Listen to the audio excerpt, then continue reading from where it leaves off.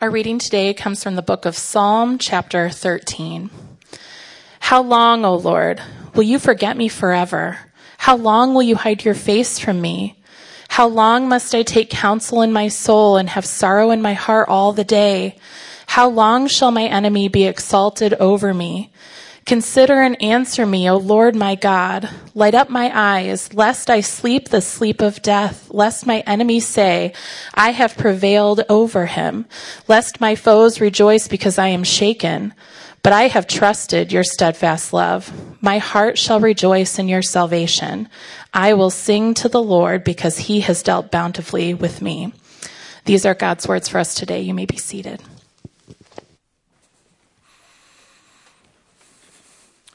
Good morning. My name is Josh Habman. I am the executive pastor at Grace Community Church.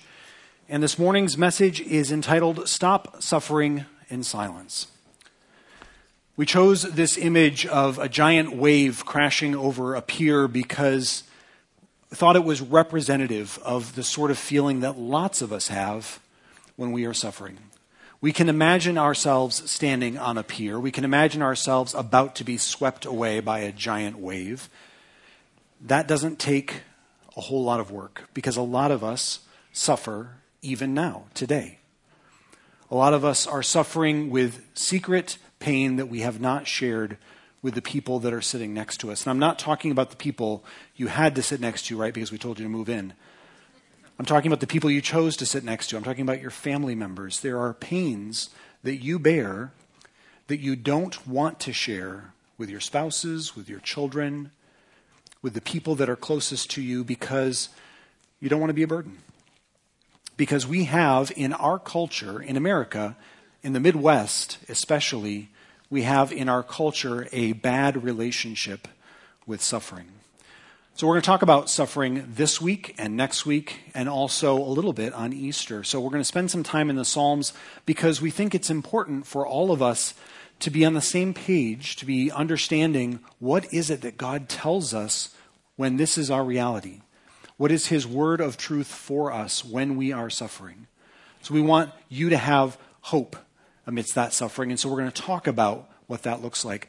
But I said we have a bad relationship with suffering, and that goes back for many of us to our parents and to our grandparents. How many of you have had grandparents or family members that you were afraid to suffer around because of the way they would treat you?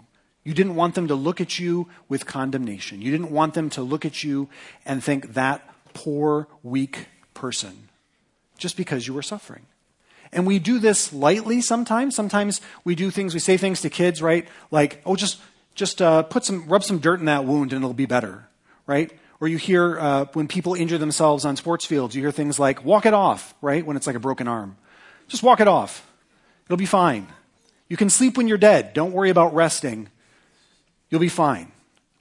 We minimize suffering in our culture, especially in this culture. Maybe you're from a culture where that's not the case, but if you've lived here for any amount of time, you know that we do not like to share our suffering. We would prefer to suffer in silence, and that's a bad relationship with suffering.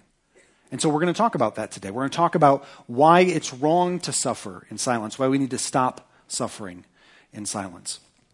We're going to talk about it because at some point, all of us are going to cry out as David does in Psalm 13, how long, O Lord, will you forget me forever?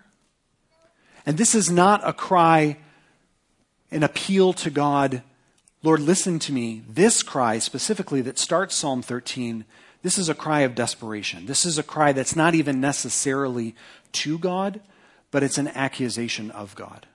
It's accusing God. It's saying, God, why do you keep forgetting me? All of us will end up here at some point if we continue to suffer in silence. Why do we have suffering? Why is there pain in this world? Most of you know the story in Genesis chapter 3. You know that God made Adam and Eve very good. You know that the creation was without sin. You know that Adam and Eve were in right relationship with God and with all of nature and with each other, and that they had harmony, they had peace, they had no suffering.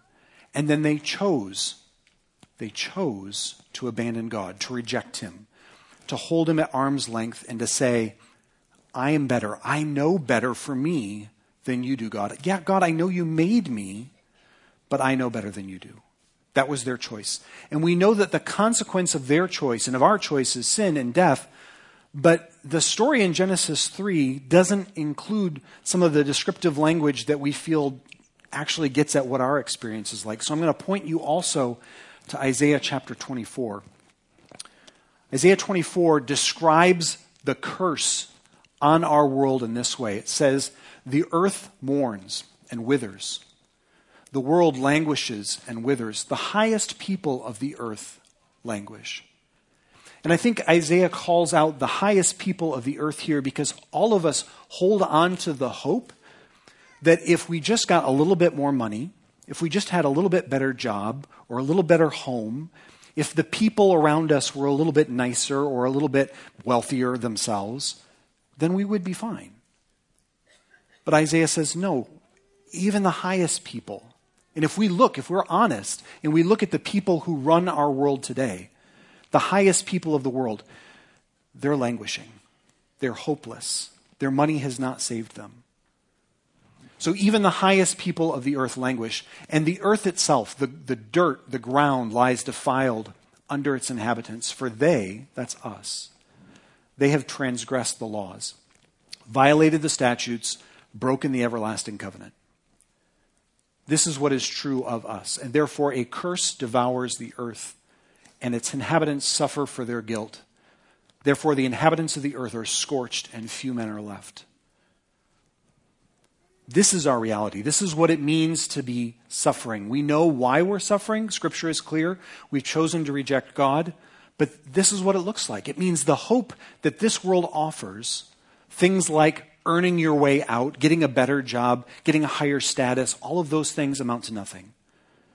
That's what the curse means. The curse means that we will continue to suffer, and we will choose to suffer in silence because we think that's the better way. We think somehow that by not being a burden to other people, that we're being kind to them. And that's a lie. Not only are we not being kind to others, we are destroying ourselves. We are pushing back on salvation. I'm going to talk to you about that here in a second, about how, in effect, we have two choices when facing suffering. One is to give in to it, and that amounts to pushing back on our Savior. And the other is to be faithful amidst it, and God wants to use that. So two choices. That doesn't sound like many. A lot of you would prefer choice. Some of you are paralyzed by choice. I know because my wife is one of them. She'll tell you, right? She has choice fatigue sometimes. You give her 3 choices and she's done. She needs a nap. It's true, right? You only get 2 when it comes to suffering. So it shouldn't be any fatigue here. Are you going to give in to it? Are you going to hold God like Adam and Eve did at the fall and say, no, I'm going to push back. I think I know a better way. Or are you going to live in faithfulness? Let's pray. God, I pray that you would open our eyes to see your word this morning for what it is, to see your love for what it is. Lord, you don't want us to suffer in silence.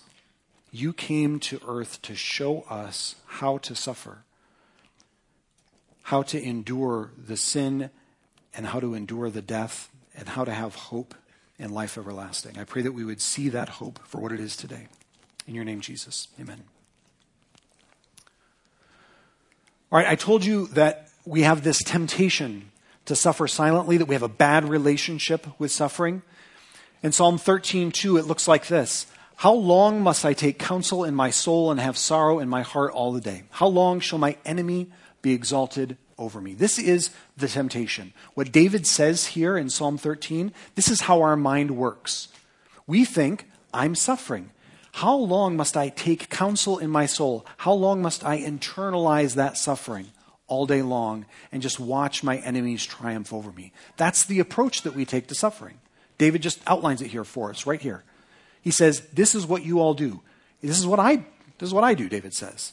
I take counsel in my own soul. I don't share with my neighbors. I don't talk to my friends and family members.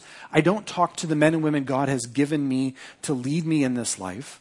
Instead, I just internalize it. I suffer in silence. This is what we do. And that temptation It comes naturally. When we are already suffering, when you are broken down, when you have pain in your life for a variety of reasons, the body starts to take over. There are natural things that happen as a consequence of that. One of them is that your body starts to physically withdraw, right? You have seen this in people who are being physically attacked.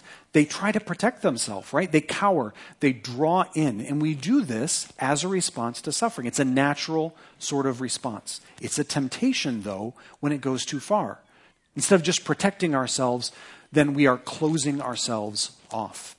So it's a physical response. It's also a mental response. The more inputs that we get when we're suffering, the greater the temptation to just shut down, stop processing altogether. Another natural reaction, but one that ultimately can be exploited, that the enemy can use to tempt us into shutting other people out and shutting our Savior out. And then finally, there is this emotional response to hardship, which is just to stop feeling altogether. But the thing is, we can't stop feeling altogether. That's impossible. We will always continue to feel. We might be able to delay. We might be able to defer or push it off for a little while. But we can't do that forever. And so those feelings will keep breaking in.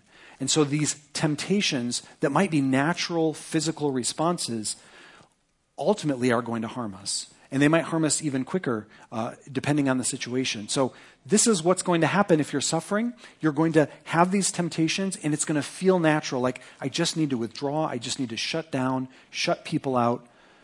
But it's not what God has planned for you. It's not his desire for you. Because here's what happens. The consequence of giving in that way is that you're going to reject salvation. And I don't mean, and don't hear me say, that you can do something to erase Christ's work. Okay? Jesus died for your sins. This is true. Jesus died and was raised again, and you cannot do anything to destroy that work. But what you can do is you can say, yeah, Lord, I know about that, and I'm just going to keep you over here. I want you to stay away from me because my suffering, it's more important than your suffering, and it's more important than these other people's suffering. I just need to handle it inside. That's the consequence. It means withdrawing and separating from Christ himself. He wants to take your suffering. He says, "Come to me, all you who are weary and heavy laden." Everybody who is suffering, come to me. But when we suffer in silence, we essentially say, "No, Jesus, I'm not coming to you. I'm going to keep this one for myself." So that is a consequence. And another consequence is that it separates us from the body of Christ. If you are at home, if you are never going to participate like this here in the body, it is impossible for other members of the body to know what your suffering is. And you know that. Sometimes you intentionally choose not to come to church. Because why? I don't want to deal with people. Right? Because people might see that you're suffering. And sometimes it's because you don't want to be a burden to them. But sometimes it's because you don't want to be healed. You would prefer to hang on to the suffering. And that also is wrong. We'll talk about that in a minute. Shutting down is going to separate us from Jesus and from his body and from healing.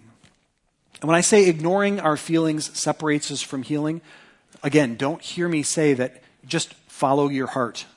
The heart is deceitful.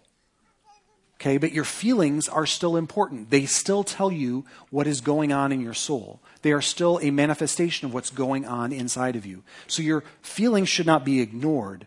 And when you shut down and when you suffer in silence, that's what you're trying to do, is ignore those feelings. And that will make it impossible for you to heal.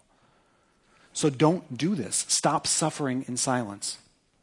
Psalm 13:3 says this: "Consider and answer me, O Lord my God. Light up my eyes, lest I sleep the sleep of death." David knows where it goes when he only takes counsel in his soul all day long. He knows where it goes when he feels like his enemies are triumphing over him, when it feels like everybody is attacking him and winning. He knows that it results in him sleeping the sleep of death, and his enemies saying, "I've prevailed over him," and his foes rejoicing because he's shaken. He knows that. And you should know it too. That is the consequence. If you push back and say, "Lord, I'm going to hold you at arm's length. I'm going to keep you away from me. I'm going to keep my distance from you because I want to suffer in silence," that's what you're asking for. That's the consequence. So we need to cry out to the Lord. We need to say, Lord Jesus, I need you. And we need to do it amidst the congregation because this is the gift that he's given us. All of you, everybody here, you are the hands and feet. You are the body of Christ. He has given us, all of us, each other, and he has given us himself. So we need to cry out to the Lord. I know the temptation is going to be to isolate yourself. There's a reason that Proverbs 18:1 was written. Proverbs 18:1, it says, whoever isolates himself seeks his own desire, but he breaks out against all sound judgment. When we suffer in silence, we're isolating ourselves for any number of reasons, but it's foolishness. It's moral foolishness. In the book of Proverbs, it talks about foolishness and wisdom, and what it's actually talking about when it says foolishness is moral foolishness, choosing the wrong path, choosing the path that leads to destruction. And it says elsewhere in Proverbs, the path that leads to destruction is the one that seems right to us. When we take counsel in our souls, when we suffer in silence and we think, what's the best way forward? It's the path that leads to death when we choose it for ourselves. So don't do that. Don't isolate yourself. Other translations, this is the ESV, but other translations say the unfriendly person. Right? When they say isolates oneself, they're talking about unfriendly people who are pushing back against friends even. Right? They're isolating themselves. So don't be a fool, because even if you manage to get out of this internal suffering, maybe you've got a mental or a physical disability that causes you to suffer, and other people don't see it, it's something that you can hide. Even if you manage to gain victory over that, the truth is, you also have enemies. And it's not flesh and blood. The Bible is very clear. Our enemies are not flesh and blood. But we do have enemies, and we cannot save ourselves. Our enemies are the powers in this world who are opposed to God. Spiritual forces in this world who are opposed to God.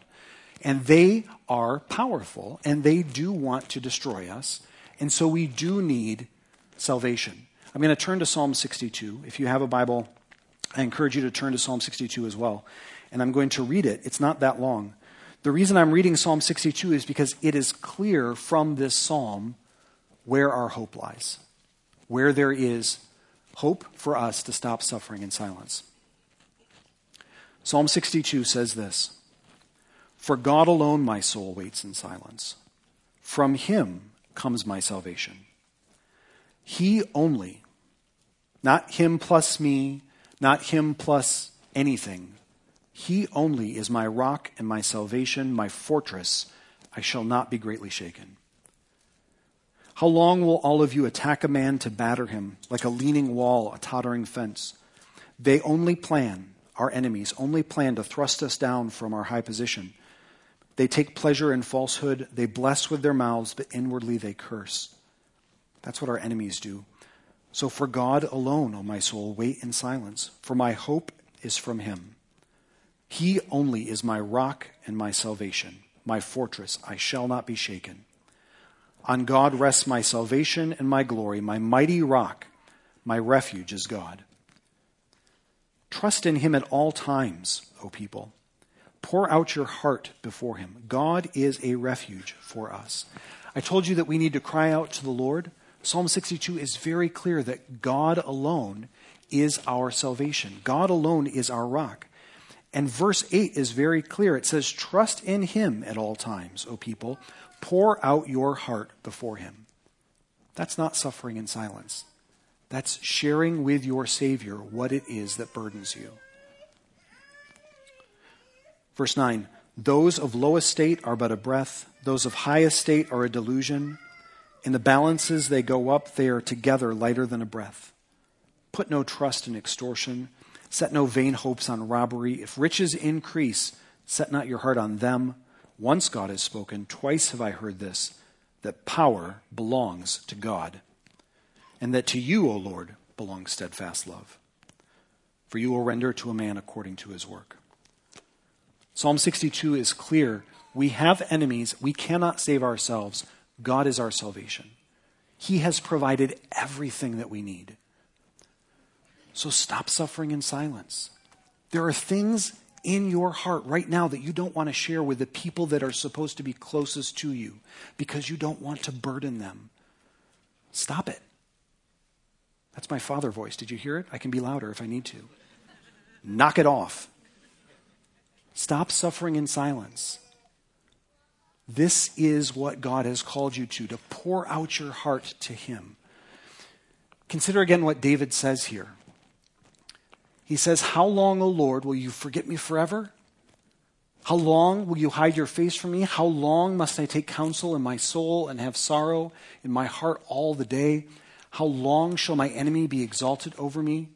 That cry, it's not just accusatory. We can read it that way because it's not just that, because it turns. Look how David turns it here. He says, consider and answer me, O Lord my God. Light up my eyes, lest I sleep the sleep of death. That one little word, lest, unless, it means that David is trusting God to provide salvation here. He's saying, here's what will happen if you don't. If you don't do this, Lord, if it's not for you, what's going to happen is that I'm going to die and my enemies are going to rejoice over me. That's the consequence. David knows it. And so he says, but I have trusted in your steadfast love. My heart shall rejoice in your salvation.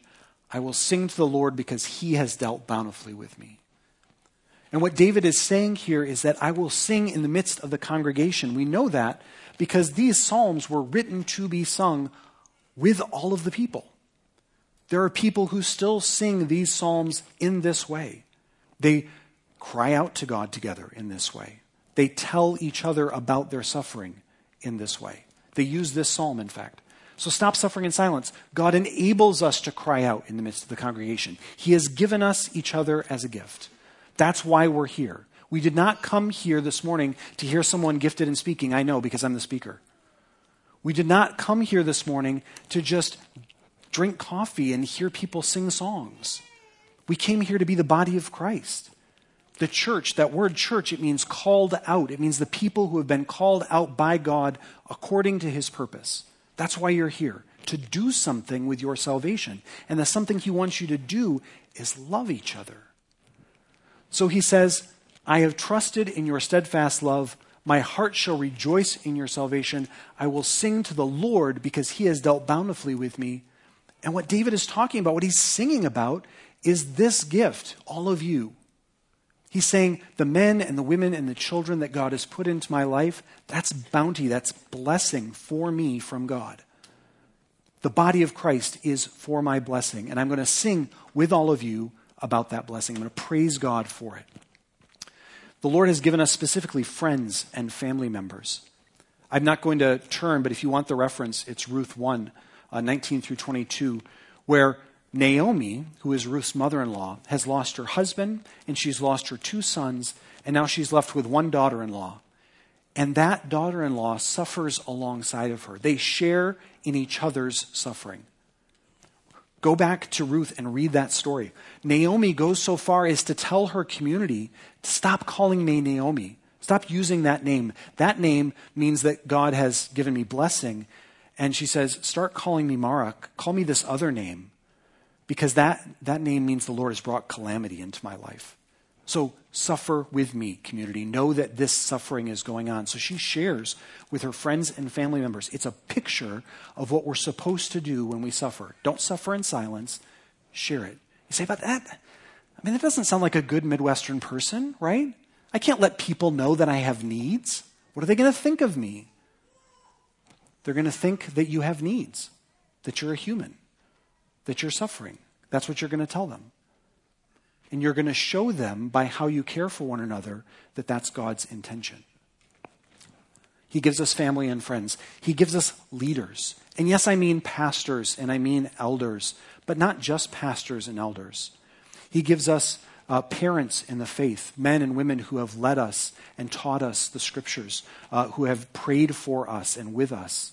He gives us all kinds of people in our lives who can guide and direct us. And this reference, 1 Samuel, this is about a woman, Hannah, who is praying to God desperately because she wants a child, because she doesn't have any children, and she feels that burden in her heart. And so she's praying, and Eli, who is the leader, sees that prayer. And at first he assumes that she's drunk because she's praying so fervently and her lips are moving and no sound is coming out. He thinks, oh, there's something going on with this woman. right? But she explains the situation to him, and then he knows, and he is able to give her a word from the Lord that's necessary for her. It's the Holy Spirit working through this leader in her life. This is a blessing that God gives all of us when we stop suffering in silence, when we share our burden with the men and women God has called to lead us in this life. He is able to speak through them. Our brothers, our sisters, our leaders, all of these people are given to us so that we don't have to suffer in silence. And like I said, the whole body of Christ is implicated here. Okay, so yes, the people close to you, your actual friends, your actual family, but also the whole body of Christ. I'm going to turn over to 1 John. I am going to read from 1 John 4 here. If you have your Bible, please feel free to turn with me. In 1 John chapter 4, John is going to describe what sort of interactions the body of Christ is supposed to have. What is it supposed to look like?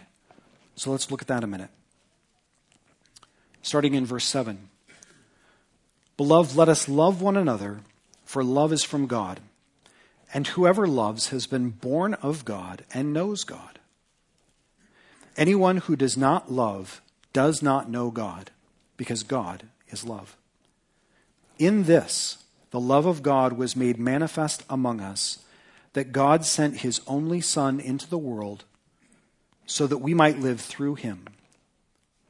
This is what love is supposed to look like. It's supposed to look like Jesus coming into the world, giving his life for us, dying for our sins.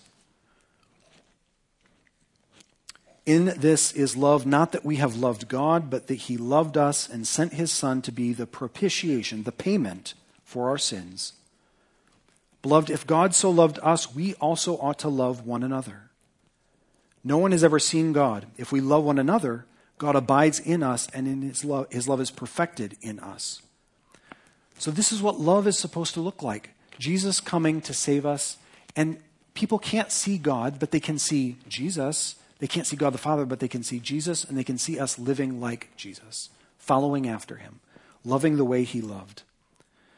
And John goes on here. He says, starting in verse 18, that there's no fear in love, but perfect love casts out fear. For fear has to do with punishment, and whoever fears has not been perfected in love. We love because he first loved us. If anyone says, I love God and hates his brother, he is a liar. For he who does not love his brother whom he can see, whom he has seen, cannot love God whom he has not seen. And this is the commandment we have from him. Whoever loves God must also love his brother. This is what it's supposed to look like. This is how we're supposed to stop suffering in silence. And we struggle all the time with this.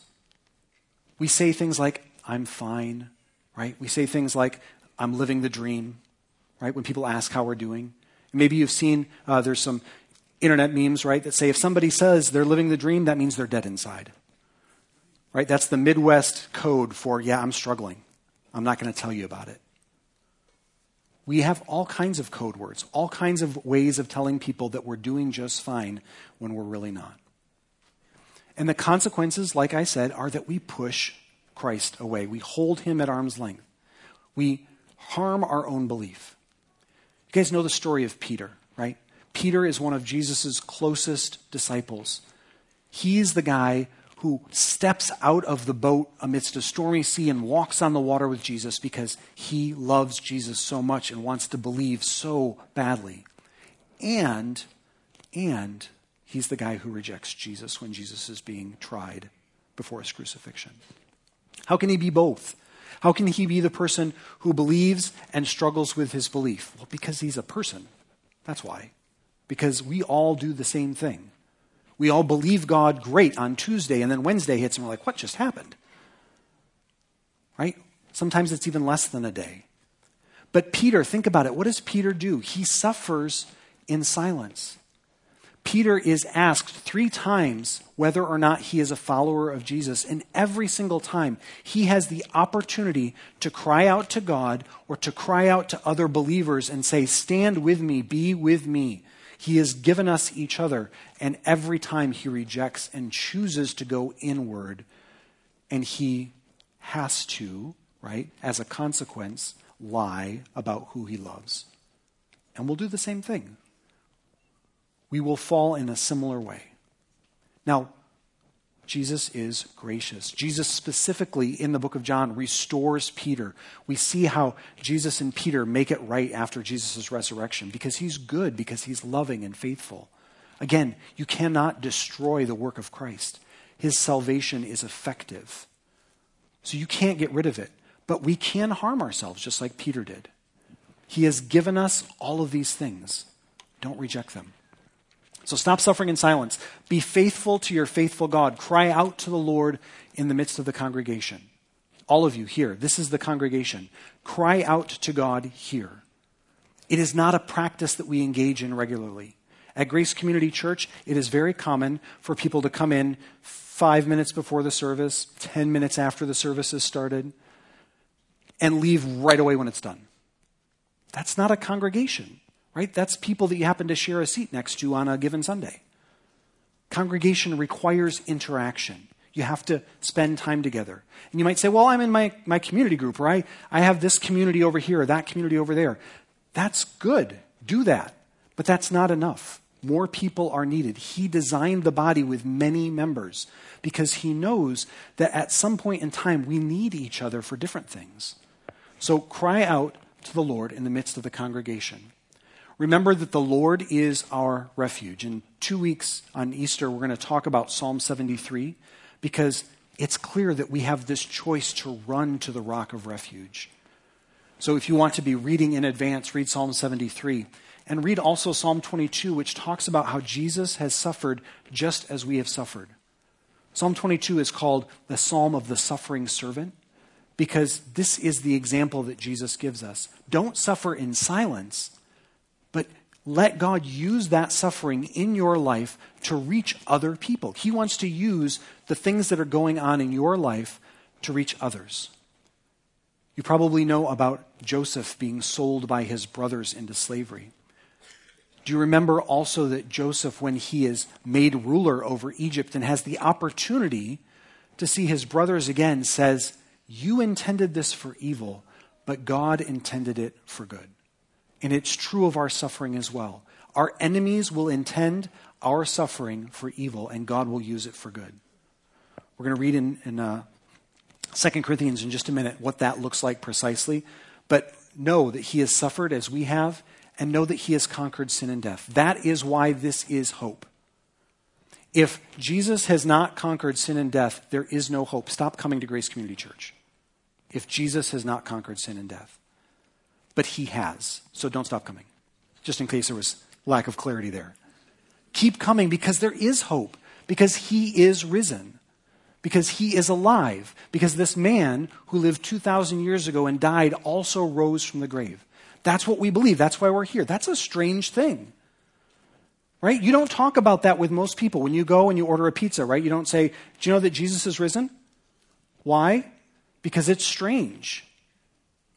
But it's not strange when you see the impact of the truth in your life. When you see how when you stop suffering in silence, God has provided people to love and care for you and hold you up and build you up and restore you.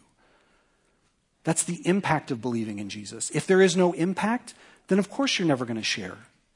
But this is the impact when you stop suffering in silence. You know that he has conquered sin and death. And, like I said, he has ordained his body as the people and place where you can find healing and security. So one more passage. I'm going to turn over to 2 Corinthians, and I'm going to read to you from chapter 1 here. In 2 Corinthians chapter 1, we see that there is a reason for our suffering. And it is that we might share with each other. You know what? I don't have to turn there because I did this. 2 Corinthians chapter 1.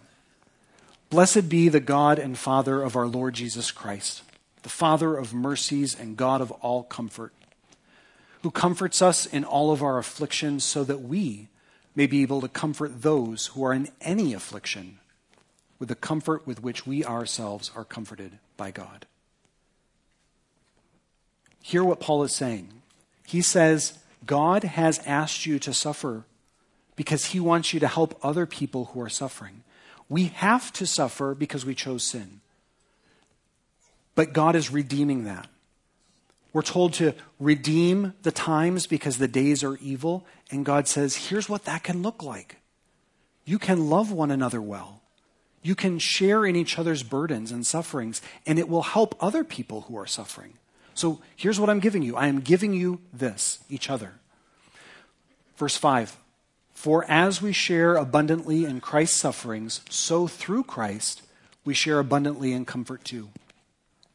If we are afflicted, Paul says, it is for your comfort and salvation. And if we are comforted, it is for your comfort, which you experience when you patiently endure the same sufferings that we suffer.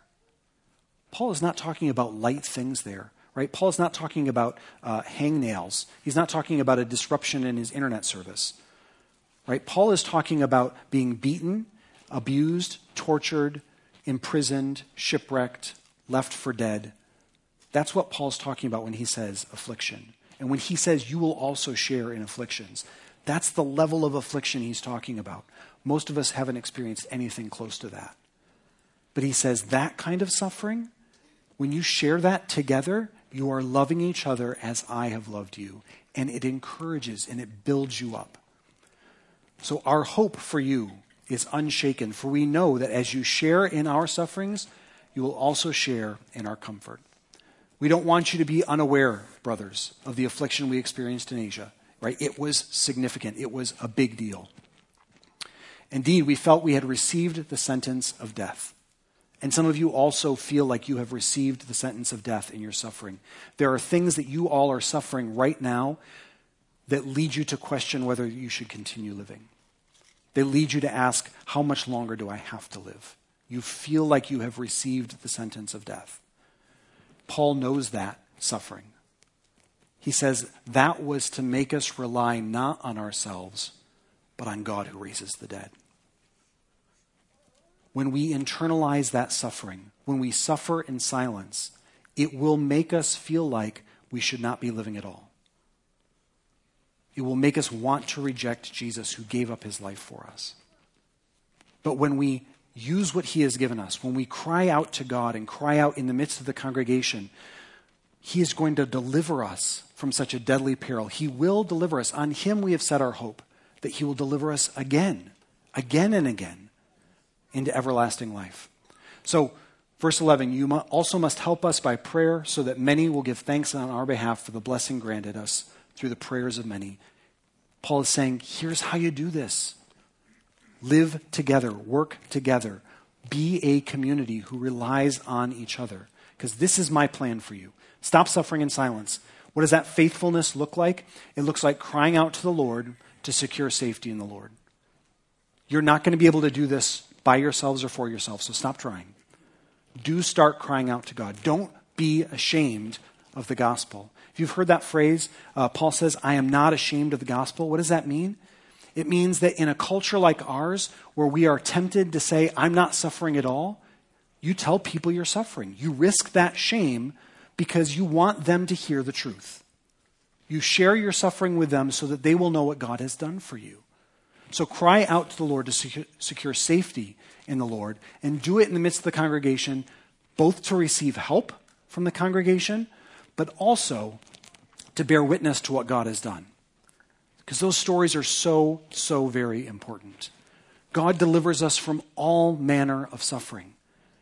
I've told you before in this congregation how the Lord healed our daughter when she had cancer, right? He doesn't heal everybody who has cancer. Some people in this room have loved ones that have died as a result of cancer. And I know I can say that without even asking you, because 40% of all people in the United States will get cancer at some point.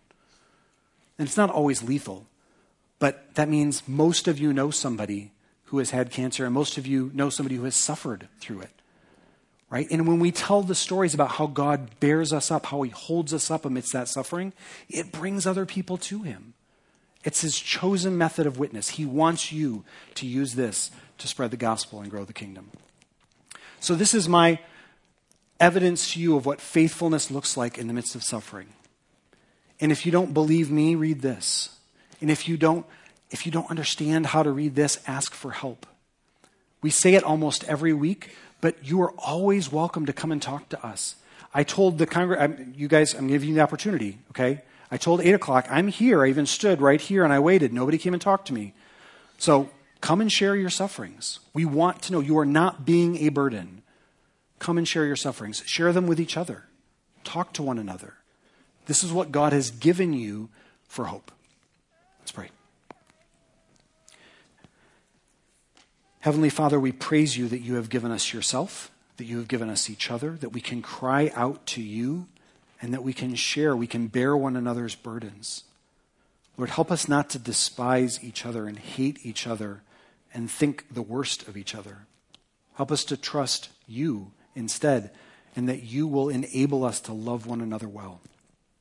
Your Holy Spirit is present in this place, Lord, because we're gathered in your name. So we ask you, Holy Spirit, to fill us, strengthen us, to stop suffering in silence.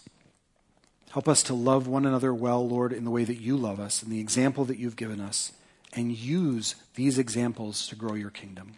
We ask it in your name, Jesus. Amen.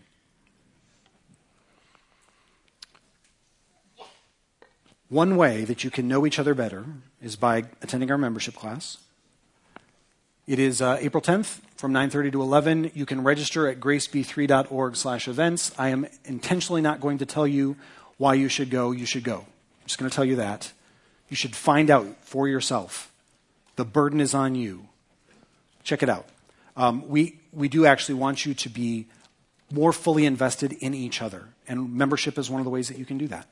By being an active member, you're going to receive different kinds of communication from us. You're going to have opportunities to interact in different ways. So we encourage everyone to check that out. Come to our Easter services. Invite other people to our Easter services. And consider, if you are a regular attender, coming to the April 16th service, which is Saturday night here at 5 p.m. If you came at Christmas, you know that we filled our lobby with extra chairs for people who couldn't fit in this room. And we anticipate people coming for Easter who do not regularly come. So if you're a regular attender, consider coming at 5 p.m. on the 16th, and that will help to make room in our other services. Also consider serving. If you go to graceb3.org/serve1, there's an opportunity for you to sign up for the different service opportunities we have on Easter. And then finally, if you are interested in missions, I encourage you to talk to Ryan Miller. He'll be out in the lobby just to the left as you go out the doors. He'll talk to you about what our mission trip looks like, what the requirements look like, and what we anticipate doing in Guatemala this year. So I encourage you to check that out and talk to Ryan. He will be just to the left of the doors as you exit. If you can, stand. I want to pray for you as I send you out this morning.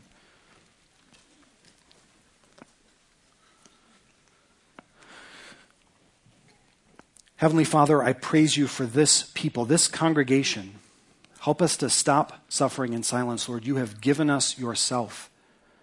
We can give everything to you, and you've also given us each other. Help us to trust that you will use that sharing of our suffering to strengthen us, Lord, and to give us the hope that we have in you, that we can share it with other people, that we can be comforted with the same comfort, Lord, that you gave to Paul, that enabled him and Silas to sing in prison. Lord, we'll have that same comfort from you when we trust you. Help us to trust you. Help us to go out from this place willing, Lord, to share with one another our burdens just in the way that you shared with us. Pray this in your name, Jesus. Amen. Have a good week. Go in grace.